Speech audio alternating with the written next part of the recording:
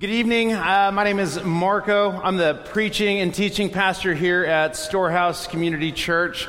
Thank you so much for joining us this evening on Good Friday. If it is quite all right with you, I'd actually like to dive into our time. If you have a Bible with you, whether it's a hard copy or a device, go ahead and turn to John chapter 19.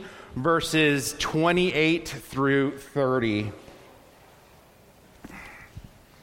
We're only going to look at two verses tonight, and we're going to dive into quite a bit of scripture. Here we go, beginning in verse 28. The Apostle John writes, "After this, Jesus, knowing that all was now finished, said, in order to fulfill the scripture, 'I thirst.' A jar full of sour wine stood there, so they put a sponge full of the sour wine on a hyssop branch and held it to his mouth. When Jesus had received the sour wine, he said, 'It is finished.' And he bowed his head and gave up his spirit." Join me in prayer. God, as we come before you tonight, Lord, I pray that our hearts and our minds would be softened and ready to receive your word.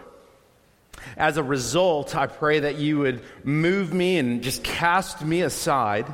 And Holy Spirit, I pray that it would be you at work in the lives of my brothers, of my sisters, and friends. God, I pray that you would be glorified. And I pray that we would find the hope that is in Christ, even in the midst of a day where it feels like all hope was lost. God, we praise you and thank you for this opportunity to worship you. We ask all these things in Jesus' name. Amen.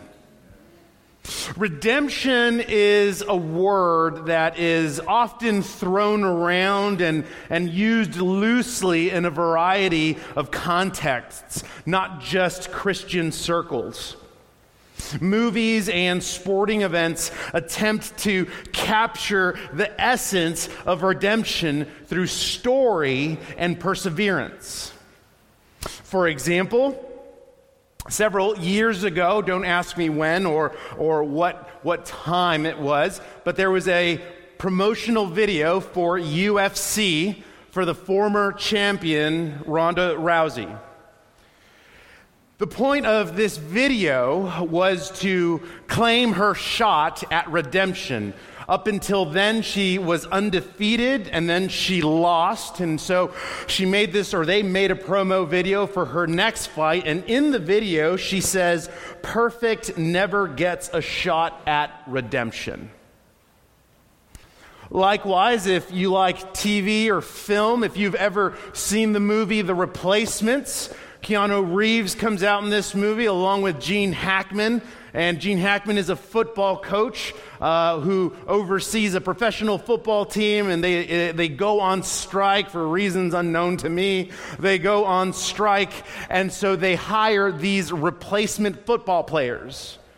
And these replacement football players go on and win the championship. And at the end of the film, Gene Hackman goes on to say that these individuals, these men, got what every athlete dreams of: a second chance. Redemption is often pursued or defined as opportunistic, something you have to fight for in order to earn it, or something that you may, for one reason or another, simply deserve. While these examples attempt to give us a look at what redemption means, I'm afraid that they are incomplete. When you look at world history, and I would think, actually, I would agree with the pages of history when we get a better understanding of what redemption actually means. An example there would be on August 25th, 1944, we saw the liberation of Paris, France, by Allied forces along with French military troops. Under the Nazi regime and rule, several hundreds of thousands of French people were enslaved in concentration camps, and we saw their liberation. Now, what I want you to notice from the liberation of France, what I want you to notice is that blood was spilt in order to afford the moment of liberation. In order to afford freedom, blood was spilled.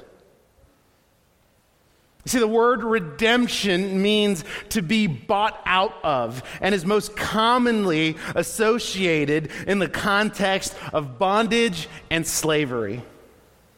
In the pages of history, the spilling of blood has always been a necessity for redemption to be accomplished, and this is certainly true of the death of Jesus on the cross. If you're unfamiliar with the history of the crucifixion, it is one of and was and is one of the most gruesome forms of execution and public humiliation. It was first invented by the Persians, but it was perfected by the Romans. Crucifixion was used not only as one of the most painful ways to execute an individual, but it was also, as I mentioned, one of the most humiliating ways to execute them. Oftentimes, when we see pictures of the crucifixion, we see that Jesus is high up on this cross, and he is on this big mountain or cliff, and the people are just below him, but historically, that is untrue. The crucifix was not that far above ground so that the individuals who were crucified could actually make eye contact with those who were mocking them. In addition to being nailed to a cross, before coming up with something called the mercy seat, those who were crucified, who were already in complete anguish and pain, as they were crucified, they would sink themselves into the cross so that they would eventually run out of air, and it was known as death by asphyxiation, that they would suffocate to death. The Romans, in order to prolong their death, came up with something called the mercy seat. It's kind of ironic. And the mercy seat was set upon the cross so that the individual who was crucified could not sink into the cross. They could not suffocate. Therefore, their death was prolonged so that they would be mocked, humiliated, and flogged. And yet this is the way upon which our Savior was executed. But it didn't start there. It actually started where he was falsely arrested. He was falsely accused. He was handed over to the Roman guard. All of this under the guise of the evening so that they could, at the time of the morning, put out the PR fire when people would begin to ask questions as to why was this man sentenced to be executed by crucifixion. By the time the morning hours of Friday came, he was already walking and making his way to what would be his death. But before making his way and being given his cross, he was beaten, he was flogged, his beard was plucked, a crown of thorns was placed on his head. When he finally made his way with his cross to the place where he would be executed, he was stripped and then nailed to a cross. The belief that redemption implies a second chance is misleading, and it is an incomplete gospel. Redemption is costly, and it has implications. When Jesus cried out, "It is finished," we must ask, what was finished? What was finished? Certainly, redemption was accomplished for sinners, but we must also seek to understand the entirety of his statement in order to fully embrace redemption. And in order to do that tonight, I want to walk you through 5 things that were ultimately accomplished on the cross through the death of Christ in light of redemption. The first one is prophecy and promise. The sufferings and death of Christ were not a surprise to God. In fact, they were predestined by him, a plan set forth from the beginning of time. It wasn't reactive, it was proactive on God's part. The Apostle Peter in Acts chapter 2 goes on to say, "This Jesus delivered up according to the definite plan and foreknowledge of God, you crucified and killed by the hands of lawless men." You see, the coming of the Messiah was predicted as far back as Genesis and prophesied more than 1,000 years before the birth of Christ by the prophets. Through his Son, God himself promised redemption in the garden after the fall of man. He promised redemption. Number two, a sacrificial substitute. In the Old Testament, priests who were people chosen by God would sacrifice animals to atone for the sins of themselves and for the people of God. The sacrifice of the animal was purely symbolic. It was to teach that redemption requires blood, and it was meant to point the people of God to the person of God. You can see this in Hebrews chapter 10, beginning in verse 4. The writer says, "For it is impossible for the blood of bulls and goats to take away sins. Consequently, when Christ came into the world, he said, 'Sacrifices and offerings you have not desired, but a body have you prepared for me. In burnt offerings and sin offerings you have taken no pleasure.'" What he is saying is that God doesn't take pleasure in sacrifices. He wants to see the heart of an individual. It is not the sacrifice of the animal that saves you. It is faith in Christ alone. The truth is that sinners don't need a sacrifice, they need a substitute. Jesus is the perfect sacrifice, and he is the perfect substitute, and died once for sinners. No further sacrifice is needed. Number three, imputed righteousness. What else was accomplished on the cross? Imputed righteousness. Here's why redemption as a second chance is incomplete. I'll give you two reasons, actually. Number one, redemption as a second chance implies that Jesus only died for your sins without further implication for you. In other words, Jesus dying for your sins, period, means you've obtained your cosmic fire insurance. Number two, it implies and it also suggests that once you have received your second chance, you're now on your own. You're now on your own. But the work of Christ on the cross includes both redemption and implication. Theologians would call this double imputation. Double imputation teaches that Jesus not only took on our sin on the cross, but in exchange, he freely gives the sinner his righteousness.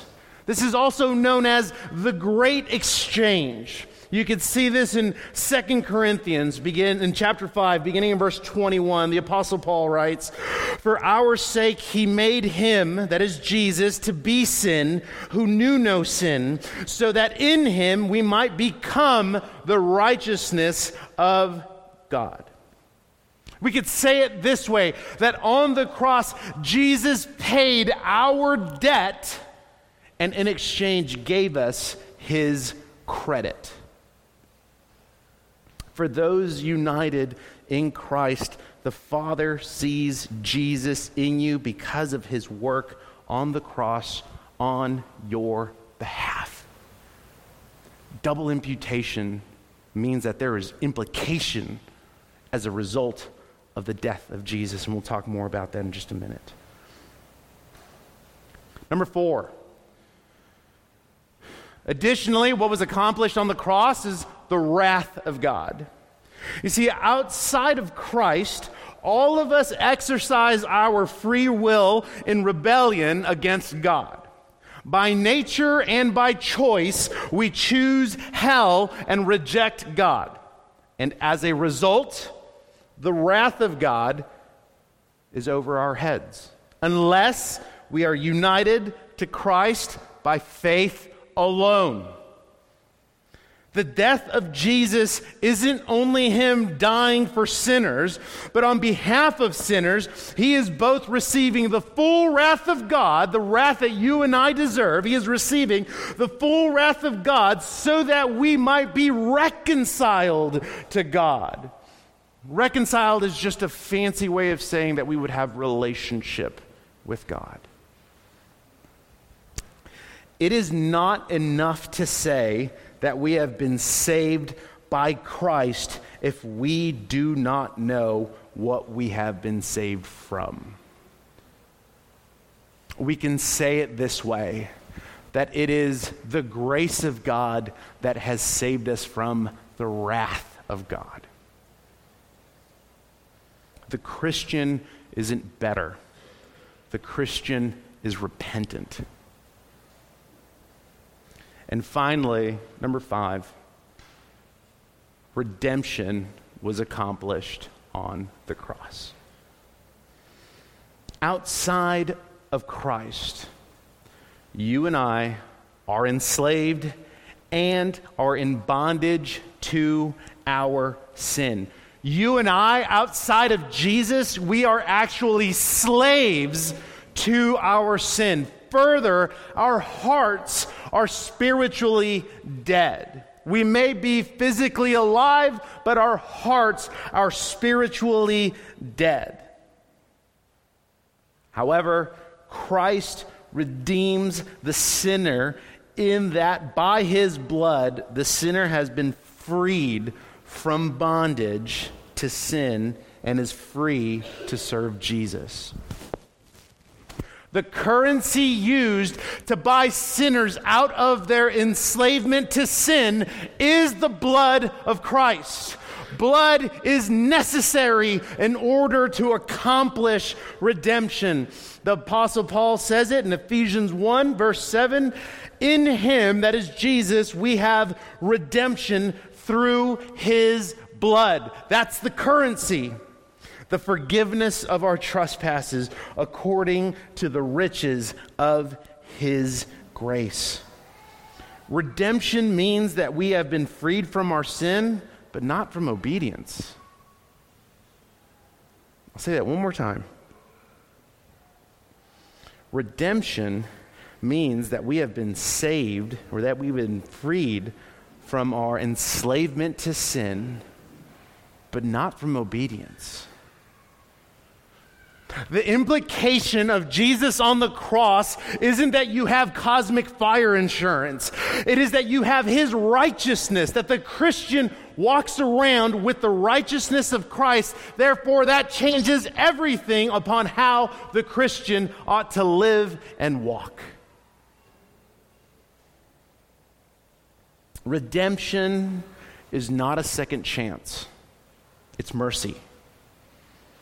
Redemption is not earned. It's received.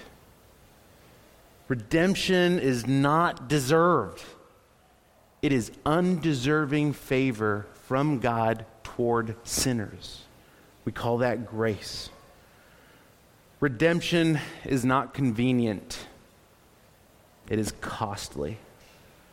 And redemption is offered to all who turn from their sin and place their trust in Jesus, the risen Christ. It is finished does not mean God was finished, but the work by which we are reconciled to him is. If God was finished, he would still be in the tomb, but he isn't. For he was raised from the dead on the third day according to the word of God, and through his resurrection he has defeated Satan, sin, and hell. He ascended back into heaven, sits on a throne at the right hand of the Father, ruling and reigning, and is alive and well. And one day he will come again in glory to reclaim his bride, the church, and sin will be no more. The work of redemption was accomplished, but God himself was just getting started. Redemption is an invitation of mercy and grace through repentance, not a second chance. I'll say that one last time and then I'll close. Redemption is an invitation of mercy and grace through repentance, not a second chance. Let's pray.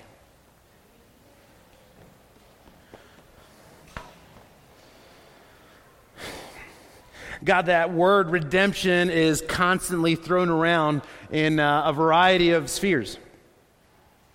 I don't think about it in the way that you define it. That the sinner has been purchased by the blood of Jesus out of their slavery to their sin. God, there is much hope in that. Unlike these other examples, whether it would be TV and film or even sporting events. And in these examples, Lord, redemption is incomplete. The fighter lost. The replacement athletes went back to their average everyday life.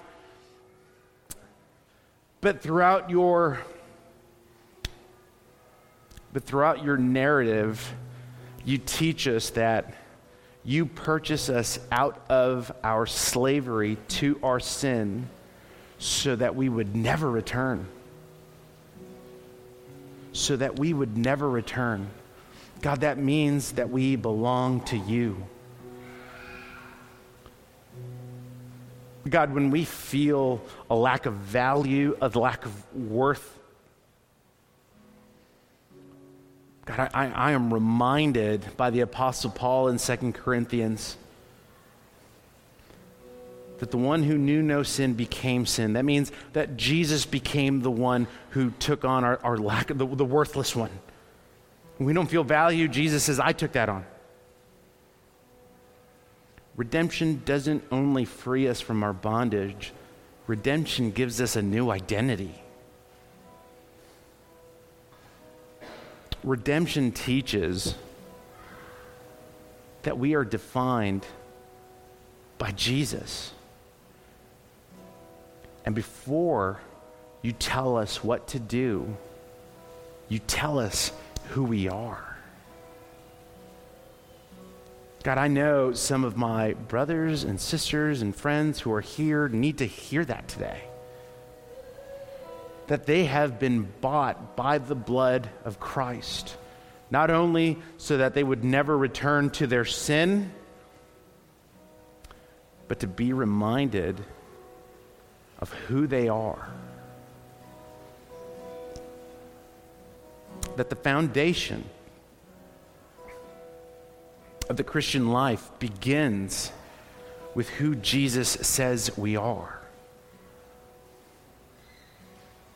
And Jesus says that we are redeemed, that we have been purchased, that we have value in his sight. Some of us have not felt value or worth,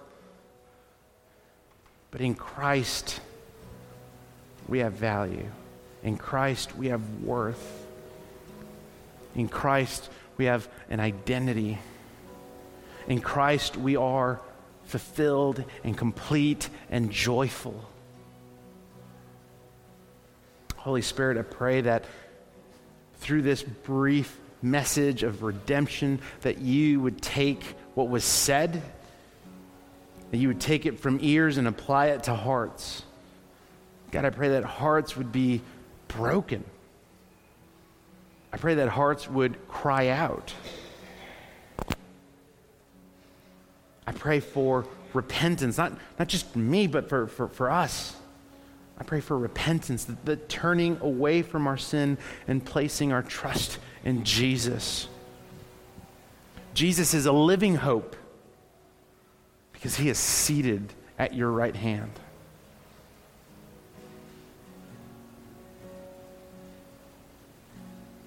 God, through this day that seemed like all hope was lost, through this day where the sequence of events were just horrific, it was actually your plan for the redemption of sinners. It was your plan that would lead to the joy of the resurrection of Jesus. God, may that weigh heavily on our soul. And Holy Spirit, may you do a work in us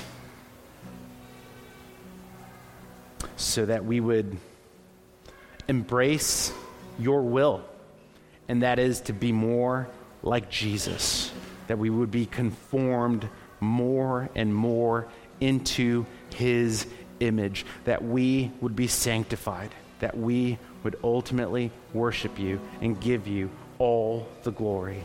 And we ask all of these things in Christ's name. Amen.